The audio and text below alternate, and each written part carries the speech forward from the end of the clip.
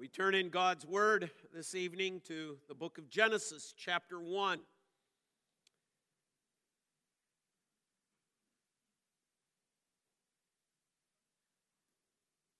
Book of Genesis, chapter 1.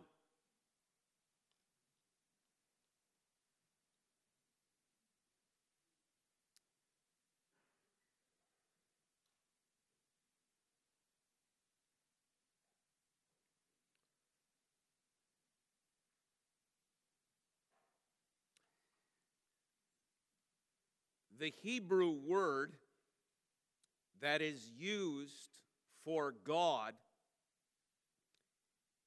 throughout this entire chapter is the word Elohim. I'm going to read Genesis chapter 1 with that Hebrew word. In the beginning, Elohim created the heavens and the earth. The earth was without form and void, and darkness was over the face of the deep. The Spirit of Elohim was hovering over the face of the waters. And Elohim said, "Let there be light," and there was light. And Elohim saw that the light was good. And Elohim separated the light from the darkness. Elohim called the light day, and the darkness he called night. And there was evening, and there was morning the first day.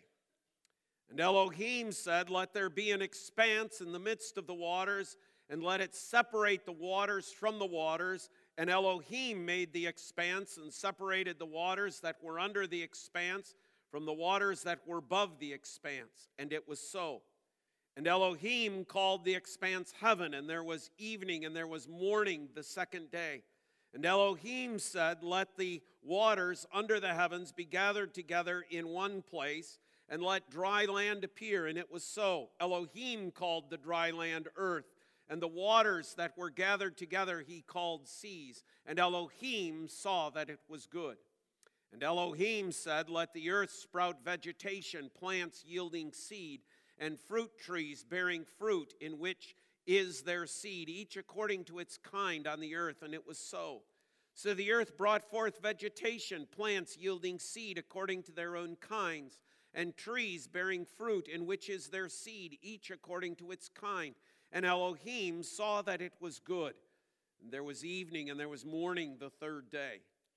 And Elohim said, "Let there be lights in the expanse of the heavens to separate the day from the night, and let them be for signs and for seasons and for days and years. And let them be lights in the expanse of the heavens to give light upon the earth." And it was so. And Elohim made the two great lights, the greater light to rule the day, the lesser light to rule the night, and the stars. And Elohim set them in the expanse of the heavens to give light on the earth, to rule over the day and over the night, and to separate the light from the darkness. And Elohim saw that it was good. And there was evening, and there was morning the fourth day. And Elohim said, "Let the waters swarm with swarms of living creatures. Let birds fly above the earth across the expanse of the heavens." So Elohim created the great sea creatures and every living creature that moves, with which the waters swarm according to their kinds, and every winged bird according to its kind. And Elohim saw that it was good. And Elohim blessed them, saying, "Be fruitful and multiply, and fill the waters in the seas, and let birds multiply on the earth." And there was evening, and there was morning the fifth day. And Elohim said, "Let the earth bring forth living creatures according to their kinds, livestock and creeping things, and beasts of the earth according to their kinds." And it was so. And Elohim made the beasts of the earth according to their kinds, and the livestock according to their kinds, and everything that creeps on the ground according to its kind. And God saw that it was good. And Elohim saw that it was good. And Elohim said, "Let us make man in our image, after our likeness, and let them have dominion over the fish of the sea, and over the birds of the heavens, and over the livestock, and over all the earth, and over every creeping thing that creeps on the earth." So Elohim created man in his own image. In the image of Elohim he created him. Male and female he created them. And Elohim blessed them. And Elohim said to them, be fruitful and multiply and fill the earth and subdue it, and have dominion over the fish of the sea and over the birds of the heavens and over every living thing that moves on the earth. And Elohim said, behold, I have given you every plant yielding seed that is on the face of the earth, and every tree with seed in its fruit.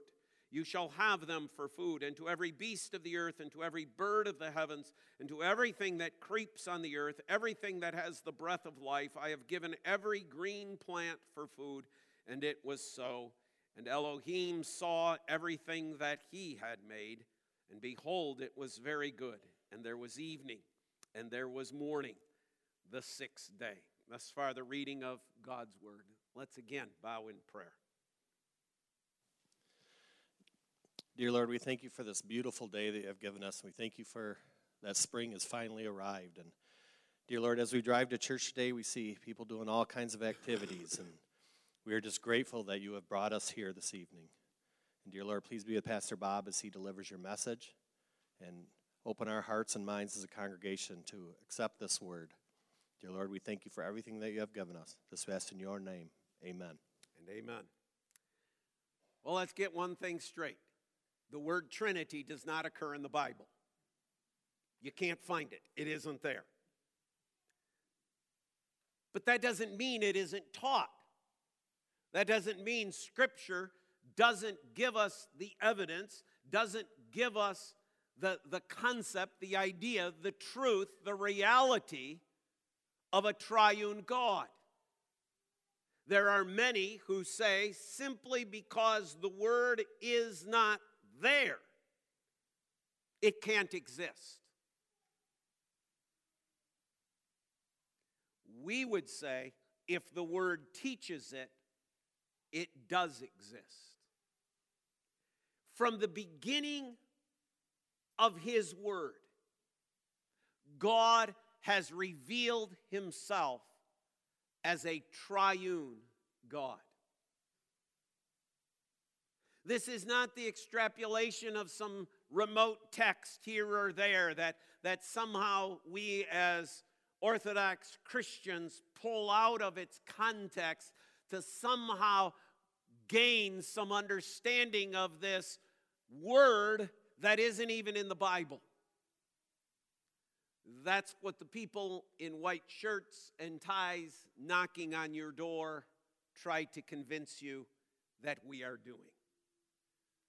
And nothing could be further from the truth. Over the course of the last several Sunday evenings, we have been looking at the Belgic Confession, and in particular, it has been focused on the Word of God. That the Word of God is true, that the Word of God is sufficient, that the Word of God gives us all that we need to know. So we must also confess something else. This truth that God is triune is a mystery. It is a mystery in the sense that not in the sense that it is unable to be discovered. It is a mystery in the sense that we are unable to ever fully comprehend it. But that does not mean that we are not called to believe it. Do not disbelieve, but believe. I'm sure that day, that evening when Jesus appears to those disciples, as we looked at this morning, there were some who are still going, I don't get it. I don't quite know how you did this. I don't quite grasp a resurrection. I don't know how somebody who we know died upon the cross is now standing before us.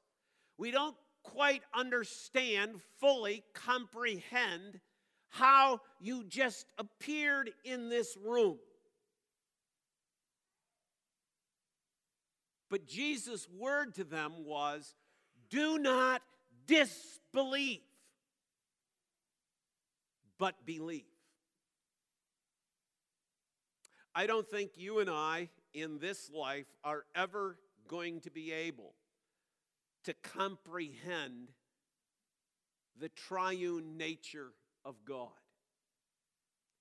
But Jesus' words to Thomas are the same words to you and I. Do not disbelieve, but believe. So tonight I place before you the evidence, the truth, the reality. Even as Thomas received that truth from his fellow disciples, we have seen the Lord, but he disbelieved. My prayer is that God, as God reveals his truth from his word, that even though this idea, this truth, this doctrine of God's triune nature will still remain a mystery, and you will not be able to wrap your mind around it fully and comprehend it totally, that you will say, it is in God's word. I do not disbelieve, I believe. But that again, my friends, is only by the gift of God. So let us not exalt ourselves into thinking that somehow we're so much better. This too is by grace. Where do we begin? Well, we begin with the scripture text of Genesis chapter 1. Genesis chapter 1. And the reason why I continued to read Genesis chapter 1 with the word that is actually used in the Hebrew for God, Elohim. In fact, another word for God does not appear in the Hebrew text until Genesis chapter 6, verse 5. Every reference to God, in fact, there are 66 references to God in a row using this same name, Elohim, Elohim, Elohim, Elohim. I believe it's used, according to one researcher, 2,570 times in the Old Testament. God has not left himself without witness. You say, well, Pastor Bob, what's the big deal about Elohim? That in the beginning Elohim and Elohim said and Elohim saw. What's the big deal about this? The big deal is that Elohim is not singular but plural. E-L, would be the Hebrew name for God. When you add the ending in Hebrew of an I-am, such as in Elohim, that makes it plural. God is identifying himself from the very first mention of himself as I am a plurality. In the beginning, the plurality created the heavens and the earth. What plurality? God. God in his being, in his essence, created the world. But as God reveals that to you and I, in his word, in his authoritative word, in his sufficient word, in his true word, in his inerrant word, God says, the thing I want you to know is that I am a plurality. Now, don't think about plurality in the sense of 1, 2, 3. Now, don't think about it in that sense. Because there is something else going on in this text. Every verb that is associated with Elohim is not plural, but singular. So that as much as in English we have plural and singular nouns, there are plural and singular ways by which the verbs in Hebrew function.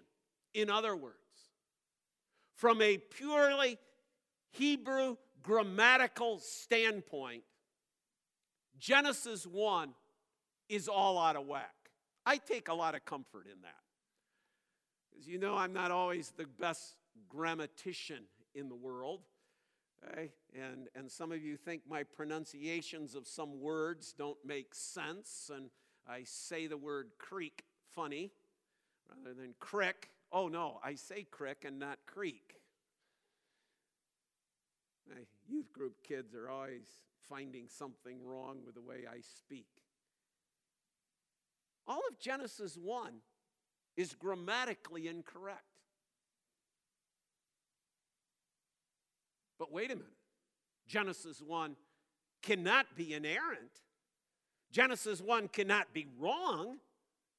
That which God has revealed here is indeed truth. This is exactly what God wanted us to know. I am Elohim. I want you to know of the fact that that's plural, but that which I do, how I act, is singular.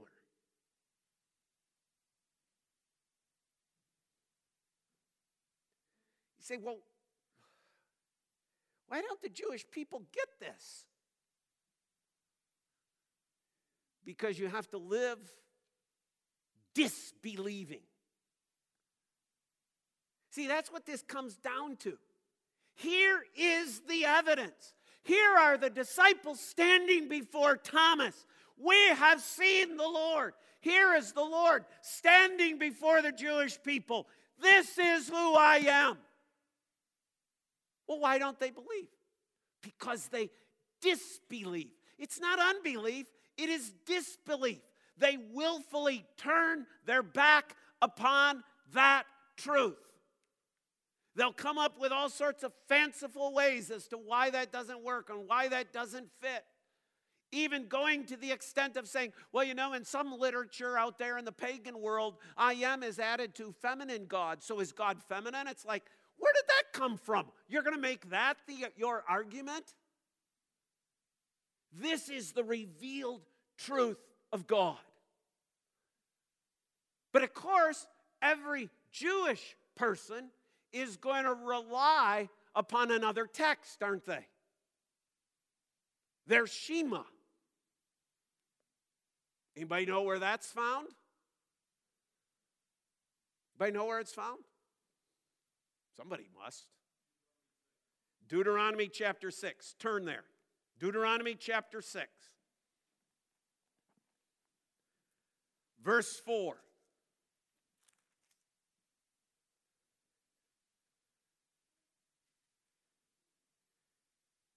Deuteronomy 6:4. Hear, O Israel, the Lord our God, the Lord is one. Oh, they got us. They got us, right? Must be Genesis 1 is wrong, because Deuteronomy 6:4 says God is one. I just said Elohim is plural. Must be Genesis 1 is mistaken in that, well, maybe God's word actually begins then at Genesis 6:4. The Lord is one. Minor little technical problem. The Hebrew word that is actually used here for one would mean the same as the following: a bunch of grapes. If I were to hold a cluster of grapes and ask you, how many clusters do I have? You would answer, one. The Lord our God is one. But the word here means one as it exists in a cluster. One as it exists in an expressed unity. Well, you don't have to use a term to express unity if there is but a singular. See, even in the favorite text of the Jewish people to decry the Trinity, God is revealing himself. Folks, read the Word. Read the testimony. Read that which God has declared.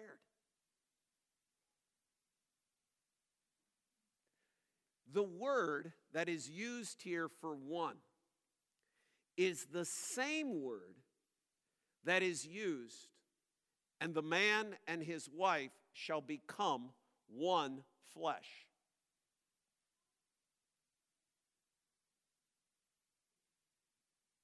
Now think about that. Do a man and his wife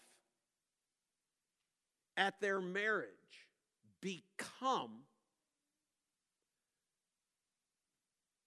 a combination of the two? Do they morph into a single being? Well, yes, in a sense. In a sense, a husband and wife become a single entity, but they exist in a plurality. And that's the same word that God uses here in Deuteronomy 6:4. Hear, O Israel, the Lord your God, the Lord is one.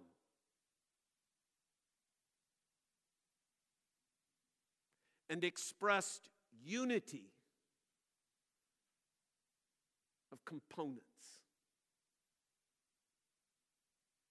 It's a marvelous thing that God has done here. In giving to us his word, his revealed word, we get it. We go, God's been telling us all along he exists. Now, I'll grant you, okay? I'll grant you. You read Genesis 1, even though we insert the word Elohim, it does not say three.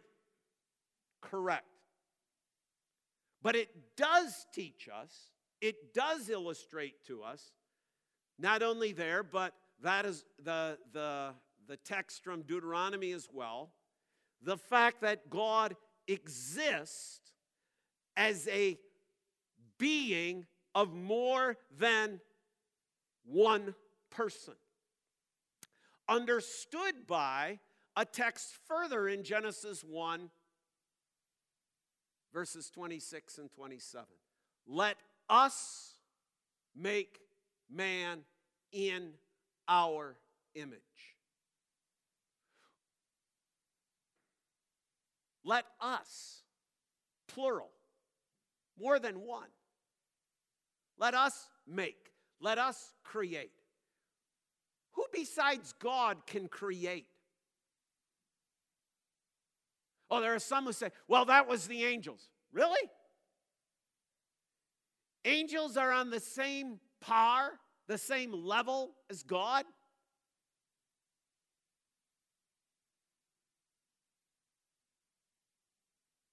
Well, of course not, because we're going to read a little bit later that God made the angels. So they cannot be involved in this. Who is it that God can converse with on the same level, on the same plane as himself? Just himself. There is no one else to have that conference with other than himself. He, in a single essence, expresses himself as a plurality, in the plural. And we could go on and on with Old Testament texts, but let me give you some other scriptures, okay, that continue on this theme. Think of the baptism of Jesus, Matthew chapter 3.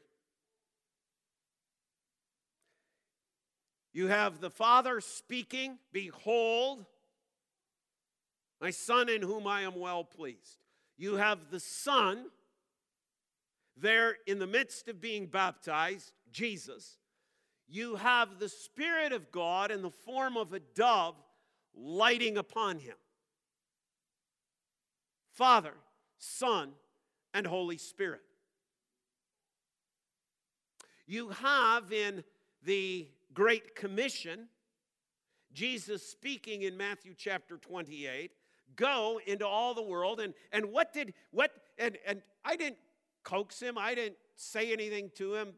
Reverend Grunendijk this morning didn't know where we were going this evening. But did you see what he did? As he baptized Hendrik?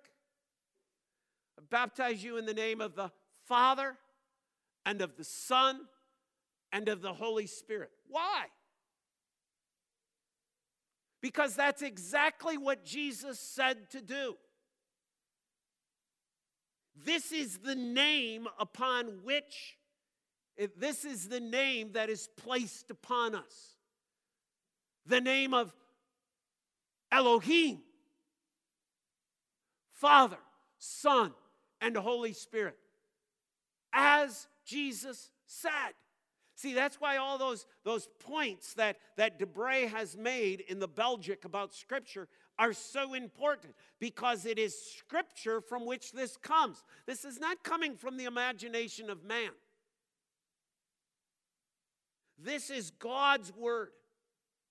Think of the transfiguration of Christ in Matthew chapter 17. Again, now you don't have three represented there at the transfiguration, unless you want to somehow think the cloud is involved, but that probably is extrapolating well beyond the text. But certainly you have the Father, this is my Son in whom I'm well pleased. And there is Jesus right there. There is Christ. Certainly there we see again the evidence of the fact of Elohim. You think of the epistles. Turn with me, for example, to 2 Corinthians chapter 13.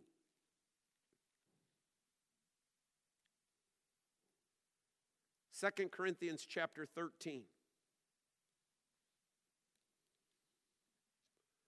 This benediction that comes upon the church at Corinth. 2 Corinthians 13, verse 14. The grace of the Lord Jesus Christ, the love of God, and the fellowship of the Holy Spirit be with you all. Paul is again indicating to us Elohim. See, it's Christianity that is the consistent one to the Scriptures. It is Christianity, Orthodox Christianity, in its expression of this doctrine of Elohim. And maybe that would be the best thing to do, because seeing Trinity isn't a scriptural word. Maybe we should simply say, we believe in the doctrine of Elohim. People would look at us like, what's going on at Little Farms now? Okay? But if the objection to people is simply to the word Trinity, then why don't we just tell them the word that it is? We believe in Elohim, a triune God.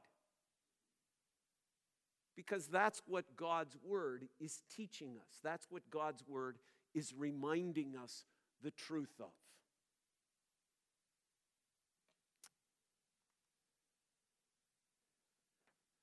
Take the handout.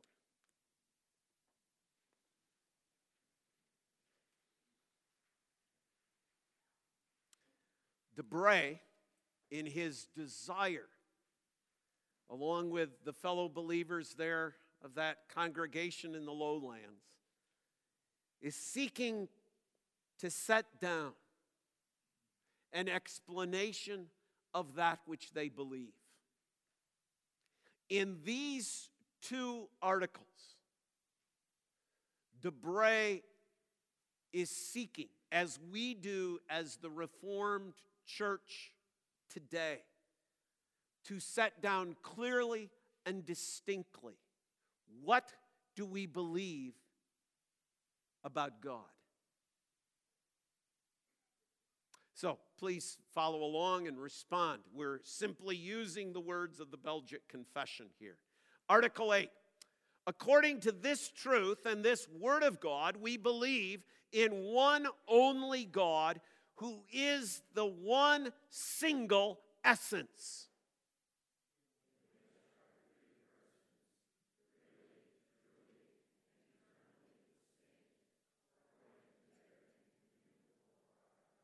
Namely, the Father and the Son and the Holy Spirit. The Father is the cause, origin, and beginning of all things, visible and invisible.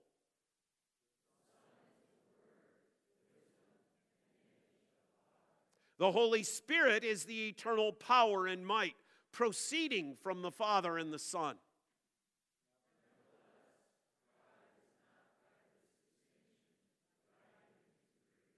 Since the Holy Scriptures teach us that the Father and the Son and the Holy Spirit have each his personality, distinguished by their properties, but in such wise that these three persons are but one only God.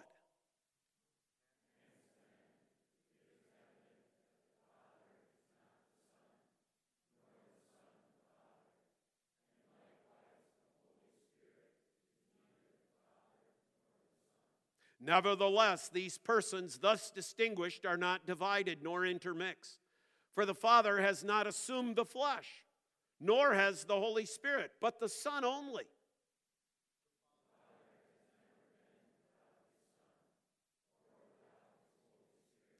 For they are all three co-eternal and co-essential.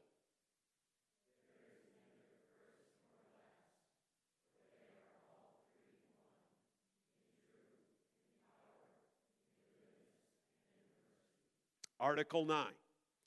And this we know as well from the testimony of Holy Writ, as from their operations, and chiefly by those we feel in ourselves.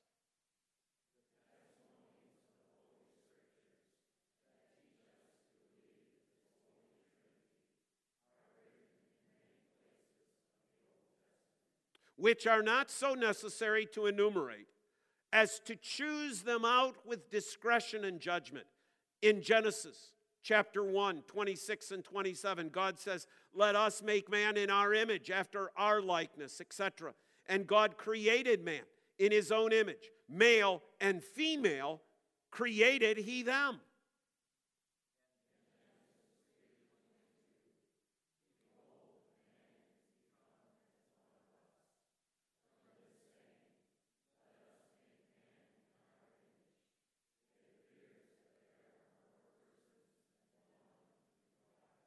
And when he says God created, he signifies the unity. It is true that he does not say how many persons there are, but that which appears to us somewhat obscure in the Old Testament is very plain in the New.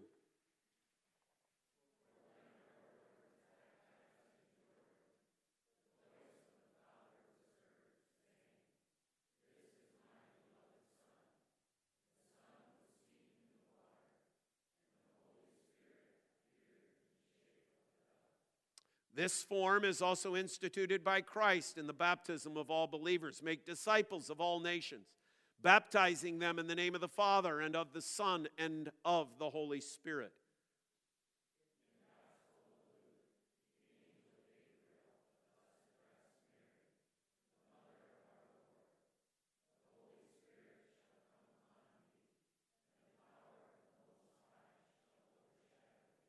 Wherefore also the holy thing which is begotten shall be called the Son of God.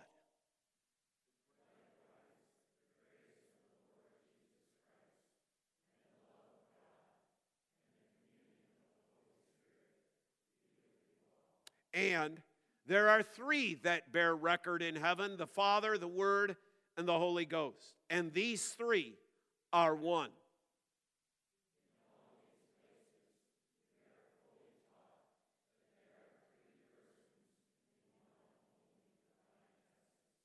And although this doctrine far surpasses all human understanding, nevertheless, we now believe it by means of the Word of God, but expect hereafter to enjoy the perfect knowledge and benefit thereof in heaven. Moreover, we must observe the particular offices and operations of these three persons towards us.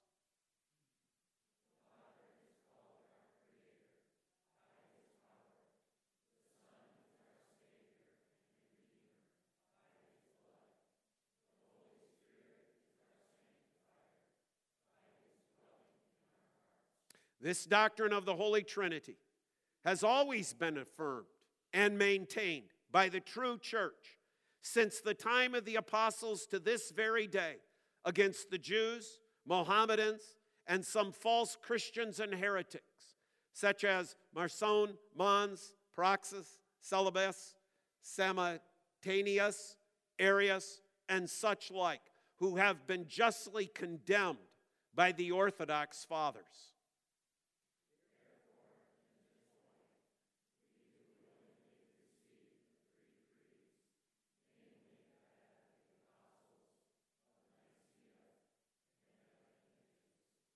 Likewise, that which, conformable thereunto, is agreed upon by the ancient fathers. It all boils down to a statement you made. In all these places, what places? In God's Word, in God's authoritative Word, in all these places, we are fully taught that there are three persons in one only divine essence. The evidence of truth is there.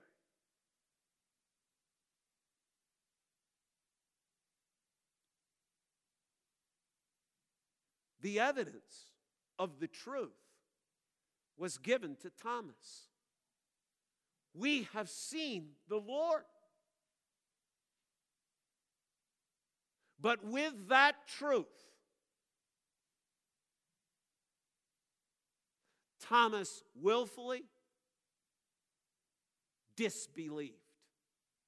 He rejected the truth.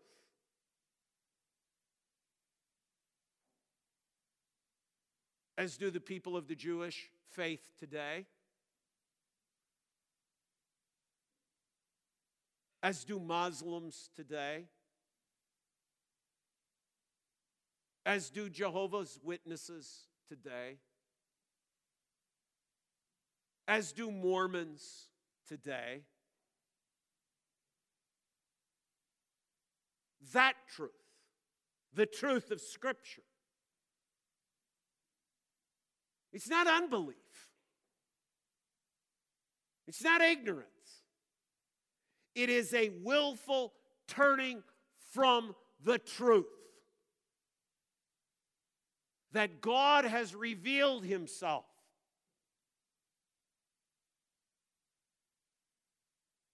I am Elohim. I am one.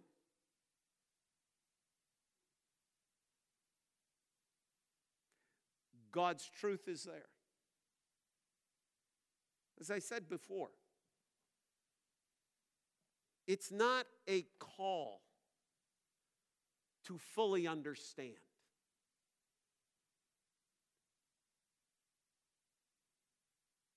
But do you believe?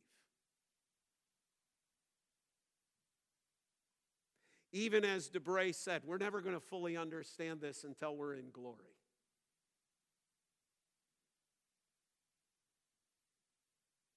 But he was willing to die for it, as well as hundreds of others. Are you? We live in a day and age in which many Christians are more accommodating on this than they ought to be. Many Christians gather with Jews and Muslims and declare, well, we're all just worshiping one God. No, that isn't true. That's a lie. That's disbelief. That's a rejection of the truth of God's Word. There are many today, as did in the day of Arius, one of the men that are mentioned here,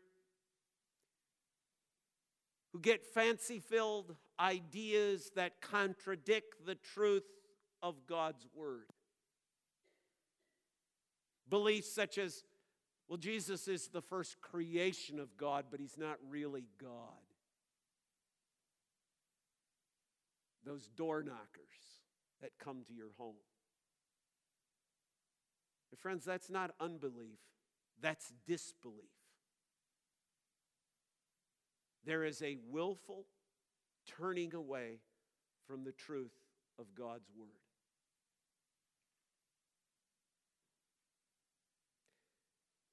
We are called not to disbelieve, but to believe. Not because my mind understands it, not because Bob can reason it out and it makes sense, but because God said it.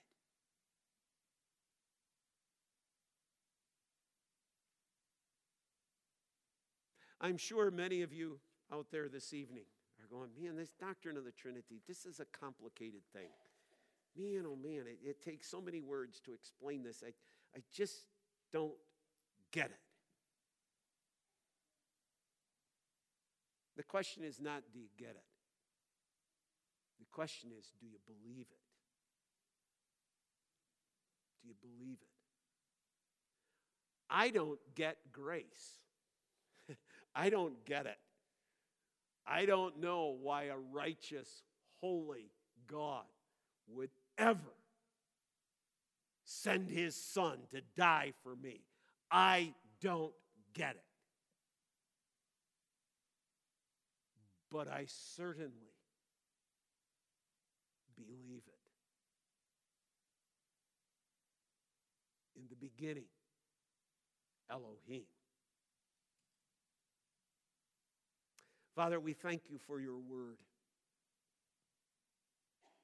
We thank you for its truth. And we thank you for this reminder, Father, that our belief in the fact that you are three in one does not arise out of the teachings of John Calvin, doesn't come from the pen of Martin Luther, but it comes from your word. A truth as ancient as creation itself. You've been testifying who you are through the pages of your word. Father, we pray that we, like Thomas of old, might bow before you. Say, my Lord and my God. In Christ's name. God's people say, amen. 300